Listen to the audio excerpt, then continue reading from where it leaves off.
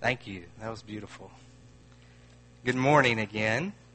We are going to be in Philippians chapter 3. We're finishing out the chapter today. So if you have your Bibles, if you would turn with me to Philippians chapter 3, verse 17. And in this sermon, we're going to talk about helping others know Jesus. And we're going to talk about not just knowing Him for the first time, but knowing Him and what it means to truly follow Him, and what it means to live like Him and be like Him. And the best way, as we're going to see, for us to teach others to do that is by living a good example. If we're telling people what Jesus is like, who He was and who He is, how He lived His life, and we're telling them that this is how you should live your life, and yet we're living our life completely different than that, then they're going to be less likely to listen to us if we're being hypocrites about it.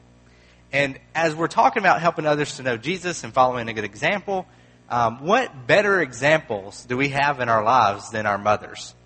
Our mothers who, first of all, they birth us, which in itself, I mean, if that's all they did, that's enough. I've been in the room for 2 births, and I'm so glad it wasn't me having to do that.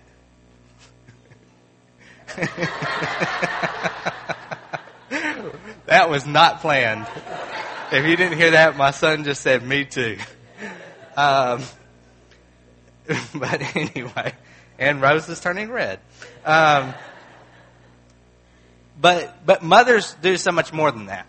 But before we get started and we talk about the great example that we have in mothers, I always want to recognize during times of holiday and celebration, we want to rejoice with those who rejoice, but we also want to mourn with those who mourn. And there are mothers who have lost children.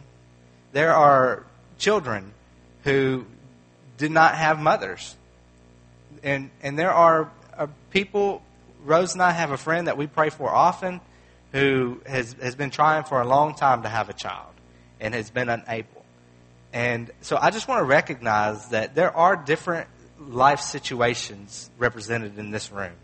And so as we get started, I'm going to pray. I'm going to pray that this morning that we could remember those who this holiday might be a difficult day for them.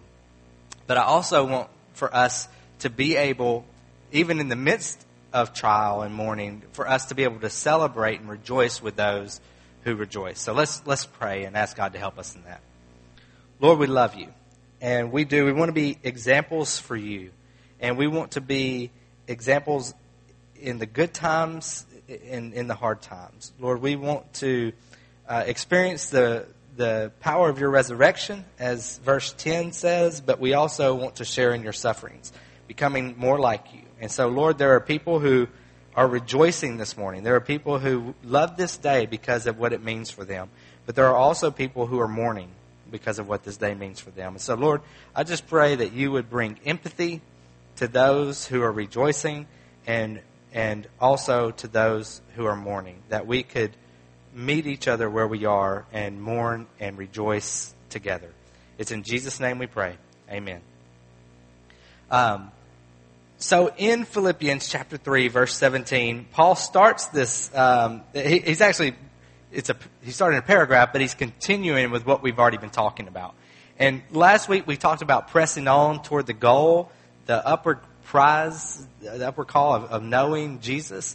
And this week, in continuing in that, he had ended last week saying, only let us hold true to what we have attained. Let's hold firm to what we have attained. And then this week he says, brothers, join in imitating me and keep your eyes on those who walk according to the example you have in us. Now, Paul was an apostle, which means that he had an experience with Jesus. If you remember, if you were here or if you've heard before, Paul's conversion experience where he was on his way to persecute Christians. And Jesus showed up and Jesus changed his life. And he had an experience with Jesus. And he learned from Jesus. And I don't know how that happened, but the Bible tells us that he did.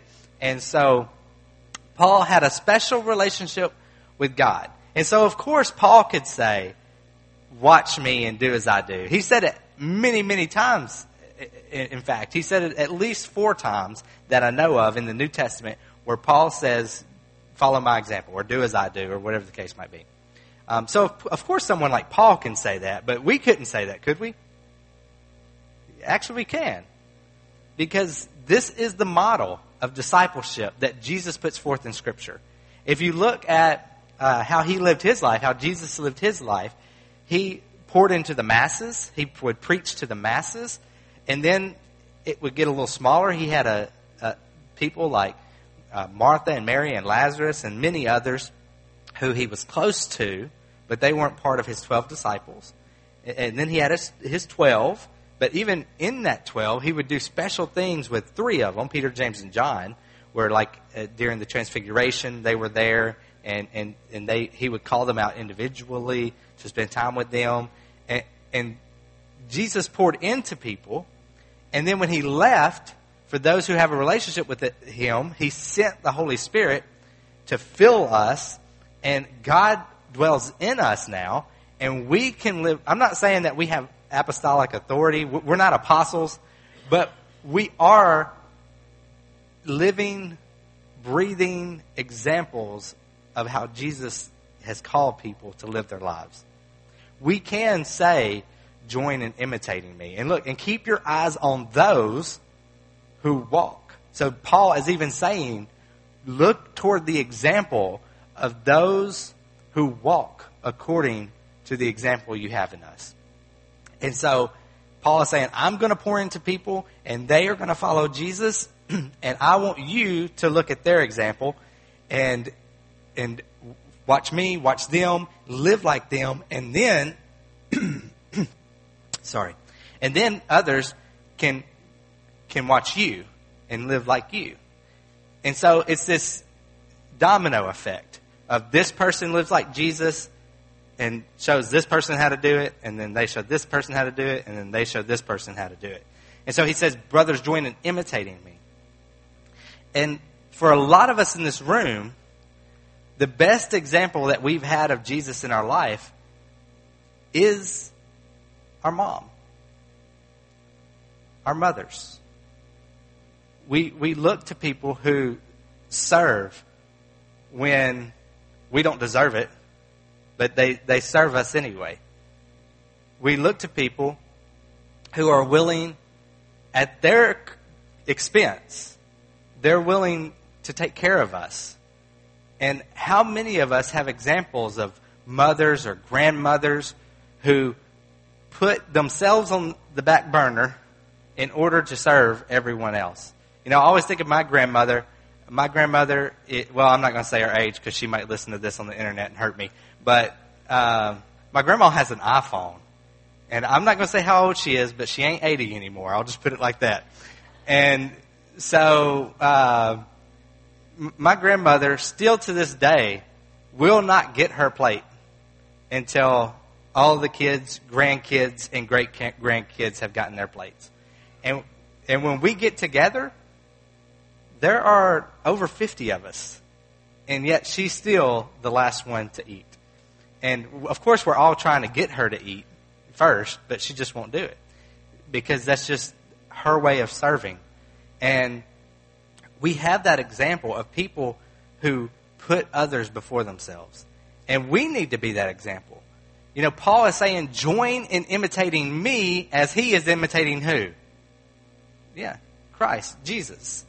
And then we are imitating Jesus. We are imitating those who were an example to us. We can all name people who, when we became Christians, we, for better or worse, we lived like they lived because we thought that's what a Christian should live like. Because for a lot of us, we didn't know any better. We just knew what people were showing us. And so my first encouragement to you this morning is to be the kind of example that honors Christ. Be the kind of example that others, you can be a person who others can look up to learn what it means to be like Jesus. Now, of course, we are not Jesus. We are human beings. And so part of us being examples, Christian examples is for us to be honest when we fail, when we fall. We need to be honest and tell people when we have not been like Jesus, when we've been a poor example. And so, my mom raised 3 boys by herself. Okay, so she taught me how to shave. No jokes. She taught me, she would play catch with me and stuff. I mean, I was already playing some ball by the time my parents got divorced, but she would be out there with me. She was a nurse. She worked at least 50, 60 hours a week, every week, to provide for us. My mom has so many great qualities, but my mom's not perfect, right? I don't know about, now some of you might think you have perfect mothers, so I shouldn't say anything about that. But none of us are perfect. And so what we have to do is we have to admit our imperfections. We have to confess our sins to God, and we have to confess our sins to our brothers so that they can pray for us, so that we can lift each other up. We need accountability partners. If we don't have people that we can talk to and admit that we're not perfect, then we begin to think we are perfect. And we begin to turn a blind eye to our own sin. And all of us in this room have sins that need to be confessed at different times in our life. Every single one of us, no matter how great the person is in here, we have things that we do that are a poor example. So what do we do about that? If we're to be examples of Jesus, if we're to look at Paul and follow his example, or look at those who set a good example for us and follow their example, what should we do when we fall? What should we do when we're not perfect? The answer is that we admit it. We confess it, first to Jesus and then to our brother. And when I say our brother, I just mean the person in our life who saw us fall, who we sinned against, whatever the case might be. I am a prideful person. And I'm just going to admit and be honest up here that when I mess up, it's hard for me to admit that I've messed up. Rose, on the other hand, is incredibly willing to admit when she has messed up. And it's been an example to me, and not just in our marriage when something's happened and she's willing to come to me and say, I'm sorry, I was wrong, which it's easy for me to say that when I'm quoting Rose, but when I actually have to say it, a little bit more difficult. But we have to do that. We have to do that. But Rose will even do that with our children. If she's done something that as parents, not you guys, I know you guys are perfect parents, but for us, sometimes, we might have an attitude with our children that we shouldn't have or something like that. And even with our children, we have to be able to go and tell them we were not a good example. I'm sorry, because this is not how Jesus would want me to act or treat you. And so I'm sorry, please forgive me. And then the people that are looking at us and following our example, they know, right? That first, we shouldn't do what they did. Second, if we mess up, or when we mess up, we should go and apologize. And so, first thing in this sermon, very first verse, verse 17, brothers, join in imitating me and keep your eyes on those who walk according to the example that you have in us. The very first thing we see that we are to be examples and keep our eyes on those who are examples for us. And then look at verse 13. Brothers, I do not consider, I'm sorry, not verse 13, verse 18. I'll get this right in a second. For the example you have in us, for many of whom I have often told you, and now tell you, even with tears, walk as enemies of the cross of Christ. So Paul is saying that there are people that you should watch and follow their example, and that we should be examples. But he's also saying that there are people who used to say that they love Jesus, and now they've turned away from him.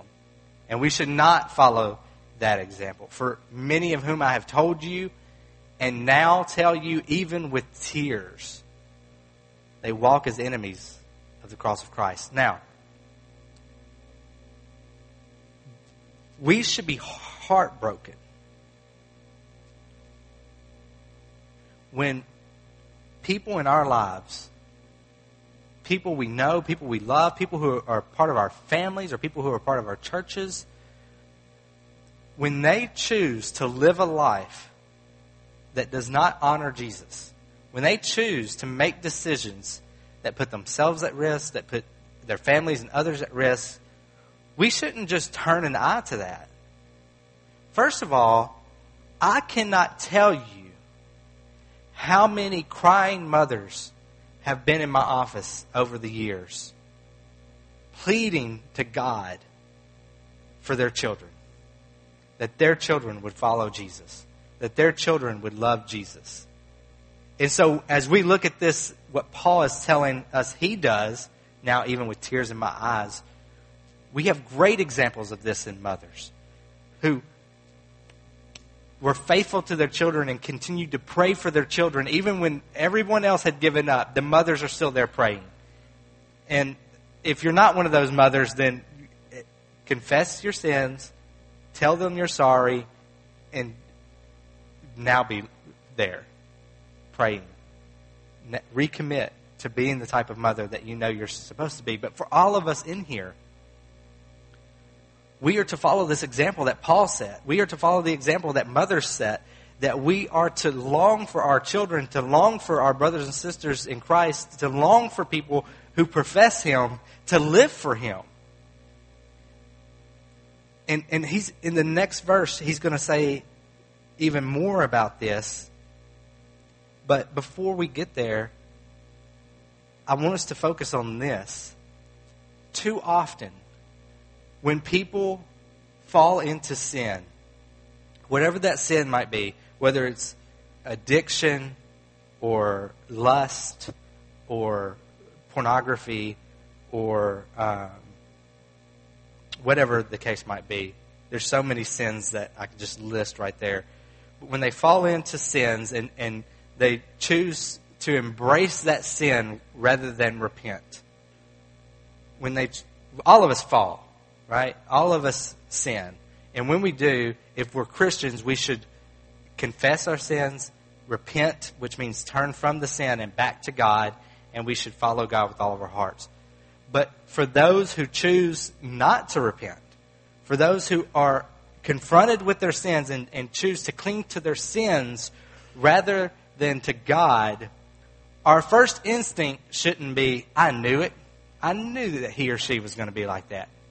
Our first instinct shouldn't be, well, you reap what you sow. You're getting what you deserve. And if we're honest, that's a big problem that the world has with the church, is we eat our own. When people fall into sins, we're not there to love them and to forgive them and to nurse them back to health. We're there to judge them, to point our fingers at them and tell them what they've done wrong. And there is a place for right judgment. There is a place for that. But we can't divorce judgment and love. We have to have both. And when we love people and they fall into sin, it should bring us to tears. For many of whom I have often told you and now tell you, even with tears, when we see people fall into sin, it should cause us to mourn and hurt for them. Not because we're going to be embarrassed by what the community thinks or anything like that. Because we love them and we want them to have a right relationship with God. Because we love them and we want for their salvation to be sure. And again, when I say that, when I say our salvation to be sure, here's what I mean by that. Is anybody can say that they are a follower of Jesus. Anybody can say that. But that doesn't mean you are. You have to have a relationship with Him. You have to have confessed your sins to Him and been forgiven of your sins. You have to have that salvation. That's by grace. It's a gift. We can't earn it. It's by His love and His mercy that He gives us this gift of salvation. But if we have been saved, then that should change our lives.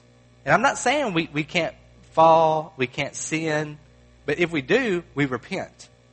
And so the Bible tells us when people refuse to repent or when people choose to accept a lifestyle, embrace a lifestyle, whether that's addiction or whatever it might be, when we embrace that and we're not even struggling to follow Jesus, we're not even striving to follow Jesus, or let's forget addiction, because that's something that we can, if we're not addicts, if we don't feel like we're a drug addict or something like that, then we can point and say, well, that's them, but that's not me, okay? But we all have our sins. Maybe you love money more than you love people. Maybe you just have a temper. Maybe you allow your temper to break relationships in your life. Maybe you have unforgiveness. Who knows what your sin might be, or what our different sins might be that we struggle with. But we need to make sure that when we sin, we confess those things. When people approach us and say, this happened, this is your sin, we don't need to get defensive, which I'm guilty of being that way. We don't need to get defensive. We need to think about what the person has said, and if that's a sin in our life, we need to confess that to God, and we need to apologize to those whom we have offended.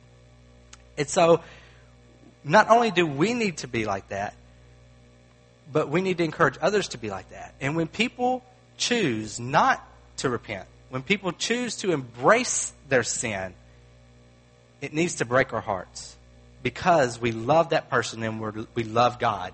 We're jealous for God. But oftentimes, we don't do that. Oftentimes, we pretend like we don't have sin, and that the sin that this person is committing is the most horrendous sin that has ever been committed, and we just point fingers at them. We talk about them behind their backs. We do all these other things rather than in love approaching them and trying to tell them that we're there for them, we love them, we disapprove of what they're doing, but we're here for them. And we love them. And we want those things to change. And so when Paul says, for many of whom I have told you and now tell you even with tears, where are our tears? And so many of us would say, well, I'm just not an emotional person. I'm very manly. But Paul was pretty manly. Dude was shipwrecked, beaten, snake bitten, persecuted his whole life after his conversion. And yet, here he is, the Apostle Paul saying, even with tears, if we don't allow ourselves to hurt for people, if we don't allow ourselves to feel pain for people, then we're neglecting a part of Scripture that we're told is healthy, that will help us to want to see them do right, that will remind us to pray for them. When we say, this person has fallen into this sin, let me build this wall so I can pretend like that sin is not happening, and let me cut that person off from my life, and let me do things over here so I can feel good about myself. How selfish is that? Now, I'm not saying that we should 24/7 dwell on the sins of others and dwell on the people who are not following God, but we shouldn't just completely divorce that from our lives either.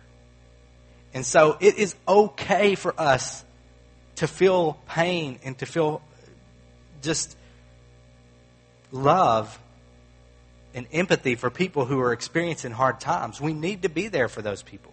We need to show them that we love them, but we need to also be honest about where certain attitudes lead. And if we are choosing sin, and that's a pattern in our lives, if we are choosing sin over Jesus, then that is probably evidence that we do not have a relationship with Him.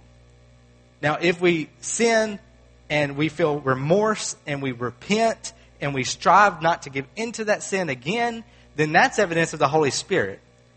And that's evidence of God in us saying, don't give into that. I want you. You're mine. Don't give into that temptation.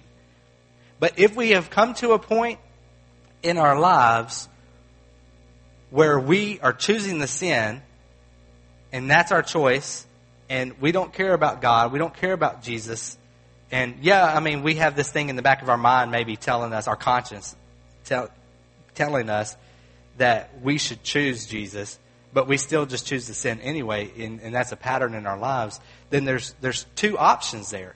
Either we have backslidden so much that our heart has become hard and we are far from Jesus and our fellowship with Him. And in that case, if we truly have a relationship with Him, then maybe you're saved. Maybe. But in Scripture, the more common theme is this. If you have fallen into a pattern in your life where you have chosen sin over what you know God says is right and what you know God wants, so in essence, you're choosing sin over God, then what Scripture tells us is that you were probably never a part of Him. You were never a Christian in the first place. And we can't ignore that. Why can't we ignore that? Well, let's look at the next verse. For those who walk now as enemies of the cross of Christ, those who have chosen their sin over God, their end is destruction. Their God is their belly, and they glory in their shame when minds set on earthly things. The reason we mourn is because if we are to believe the Bible, hell is a real place. When our lives are over, judgment awaits us. Either we have Jesus and He has covered our sins and we go to be judged in a different way where the judgment is looking back over our lives and being rewarded for the good that we've done, things like that. Or the judgment is we don't have Jesus and we have to pay for our sins. And the Bible tells us in that case that our end is a separation between us and God. Our end is a place called hell. And I don't know exactly what hell is going to be like, but I know that if I'm to believe Scripture, it exists. It is terrible because there will be weeping and gnashing of teeth. And I also know that it is our end. It's the last page written about us. And of course, if we are to believe Scripture, which I do, then we are to believe that those who have chosen sin over God, those who have chosen not to place their faith in Him, not to put their trust in Him, those who have chosen not to be saved, that their end is destruction. And for those of us who say we have placed our faith in Jesus, has your life changed? Does your life look more like Him today than it did when you became a Christian? Because if not, you need to ask yourself some tough questions. And here's why. It's not because doing good things saves us, but if we're saved, we can't help but do good things. If God lives in us, if God dwells in us, according to the New Testament, the Holy Spirit indwells us when we become Christians, then we cannot help but to live for Him. We cannot help but to do good. And of course there's this battle. Of course we will sin. Of course we will fall. But when we do, we ask for forgiveness and we get back up and we continue to strive to be like Him. We continue to strive to live life for Him. And if that's not the case, then their end is destruction and their God is their belly. All we have to do is to look around us in society today. And this isn't anything new. This could be, Paul is saying it for his culture back then, 2,000 years ago. This isn't anything new, but we can just look for evidence of this around us today in our society where we can see that people don't care about what Scripture says. Even Christians, and people who call themselves Christians, even those people don't really care about what Scripture says. They just care about getting what they want. They care about what's going to make them happy.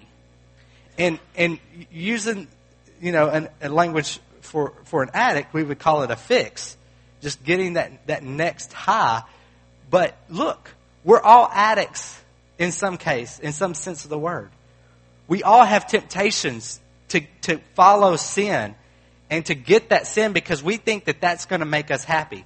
Ultimately, we're trusting things to give us our happiness rather than God to give us our happiness.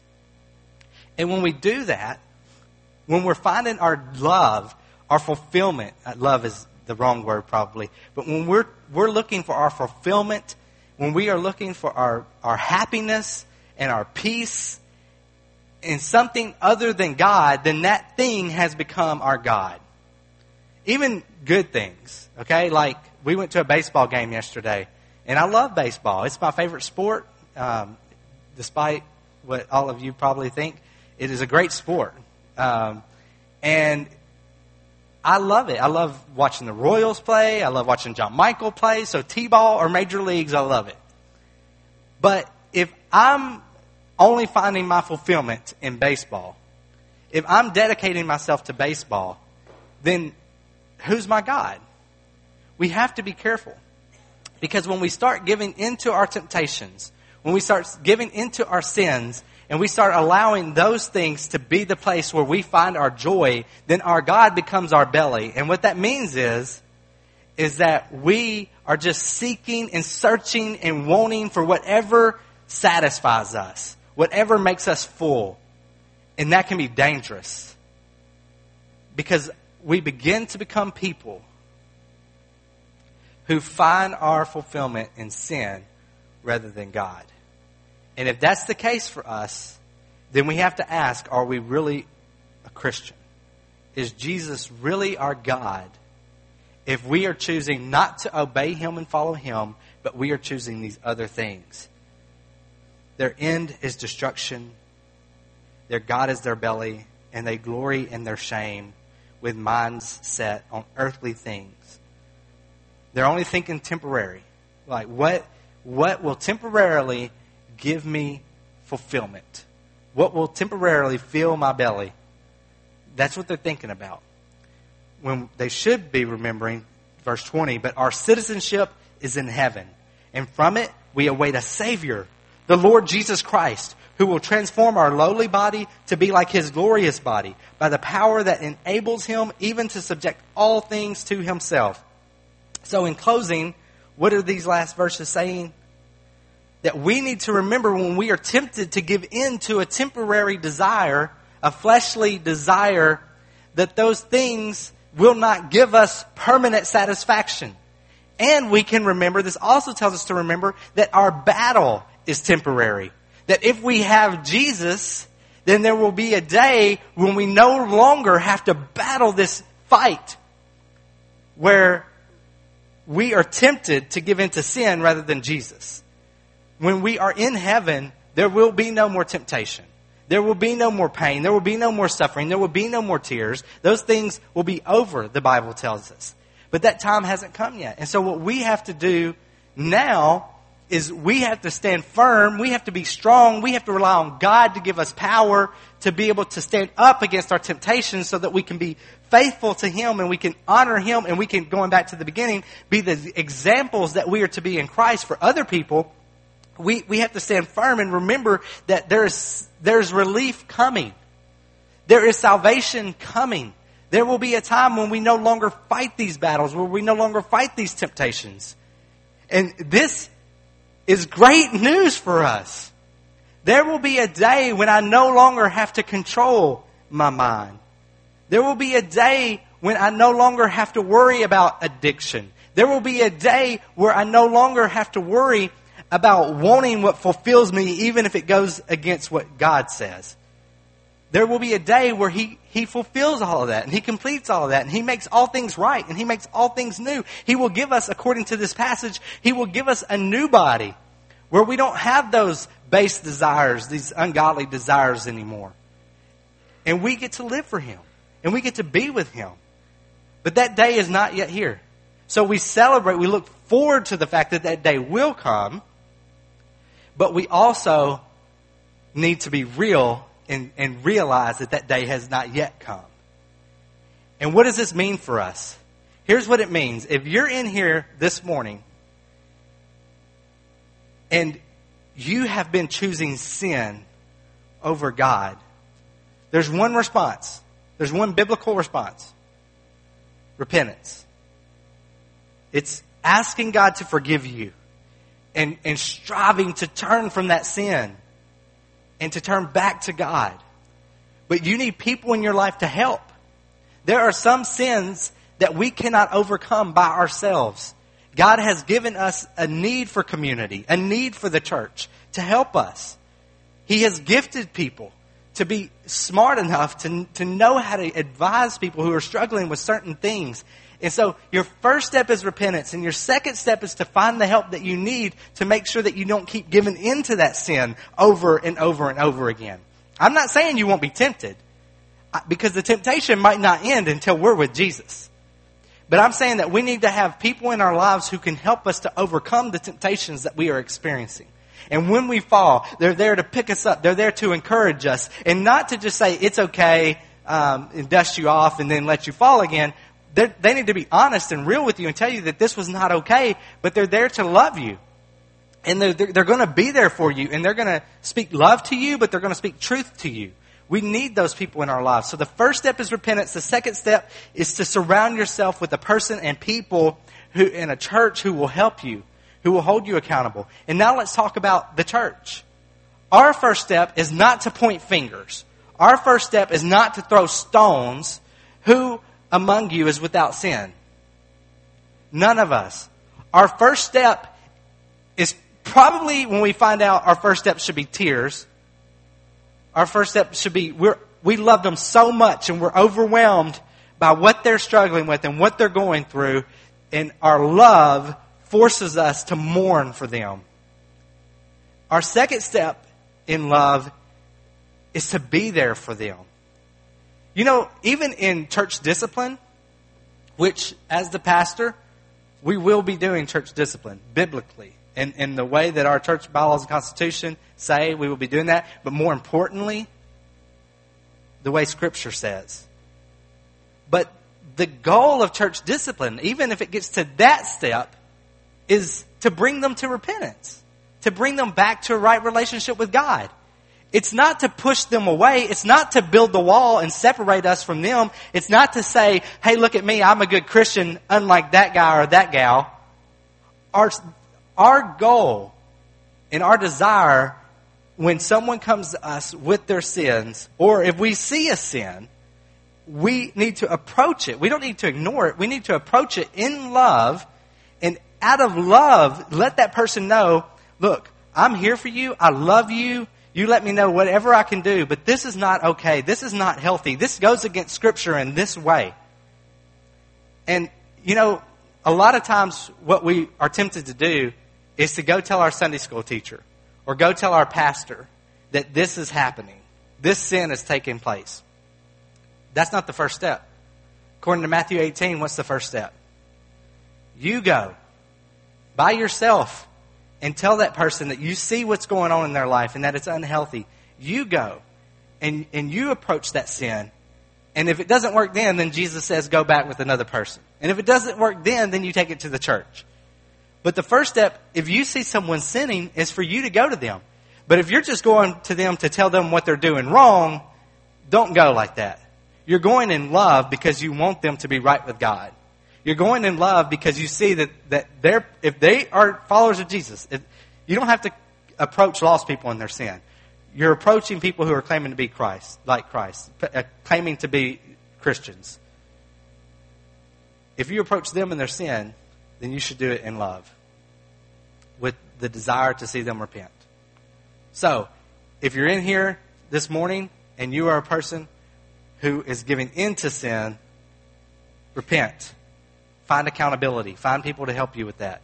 If you are in here this morning and you are part of the church and you don't see a sin in your life that needs to be approached, but you do see the sin in your brother's life that needs to be approached, then in humility, in love, in gentleness, these are all words that Scripture uses when defining how we should confront people. In love and in humility and gentleness, we are to approach people for love's sake, for God's sake, to help them to get right with God.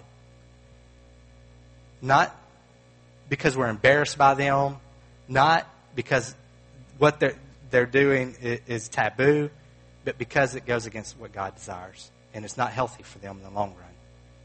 So, in closing, if you're here this morning and you haven't been the example that you need to be, if you're here this morning and you can't tell people watch how I live my life. Live like this. If you can't tell people that, then there's something wrong. You need to be able to say that. And so you need to spend some time with God this morning. Or maybe you're here this morning and you're the one struggling with a specific sin that you know it has got a strong hold on you. And you try to do right, but that sin keeps chasing you. I would love to pray with you this morning. And I want you to find accountability. The temptation is I will do this later. But how long have we been saying that? And I don't have to explain this to people who are struggling with the type of sin I'm talking about this morning. Because for most of you, if you are a Christian, you have been trying to run from this sin. You have been trying to defeat this sin. And it just keeps pursuing you. And we are not slaves to sin any longer if we are Christians. We don't have to fall to this sin all the time. So this morning, let this be the time when you say, I want help. I'm going to get help, no matter what it costs. And if you're in here this morning and you've been a Christian who's quick to judge, but slow to listen, slow to love, slow to be there for the very people who in the past we have been judging in a negative way, not in a healthy way. But we're here to judge in the sense of this is what the Bible says. I'm a sinner too. Let me be there for you. Let me help you overcome this. And so, if you're a Christian in here and you want to admit to God, I have been judging in an unhealthy way. I want to do it in a healthy way. I want to be there for people. Then you can determine to make that change this morning. However God is convicting you, I'm just going to encourage you to respond to Him in whatever way that is. I'll be right down here, available to pray with people. Or if whatever you're going through, I want to pray with you. And I'm going to ask even that our deacons would come up this morning and that our deacons would be up here in case anyone wants a deacon to pray for them. And so we're going to be here to pray for you guys. If you feel more comfortable with someone else, then grab that person. I know, Dan, that you'll have to be leading the music. But if we just want you to respond to God in whatever way He's leading. And this is going to be our close this morning. Our invitation. Respond to God in whatever way He's leading you. Let's pray. Lord, we love you. We want to live for you. We want to be like you. We want to do the things that you have called us to do. Lord, I pray that if there's anyone in here who doesn't know you, that you would save them this morning. That you would give them a desire for you this morning. Lord, if there is someone in here, or if there are people in here who love you, but are followers of you, but they are experiencing the temptation of addiction or sin or whatever it might be that's pulling at them, then Lord, I pray that this morning that they would find the courage and the strength to repent and to find help, to find accountability. No matter how little the sin might seem or how big the sin might seem, Lord, I pray that this morning that we would pursue holiness and that we would desire to follow you with all of our hearts. And Lord, lastly, I pray for those of us in here, Lord, who maybe in the past we've struggled with gossiping and judging people in a negative way, and we haven't been willing to come alongside them and to help them overcome what they're going through. Lord, let those in here who are Christians be the type of Christians that the Bible says that we should be, so that we can be examples to others. It's in Jesus' name we pray. Amen.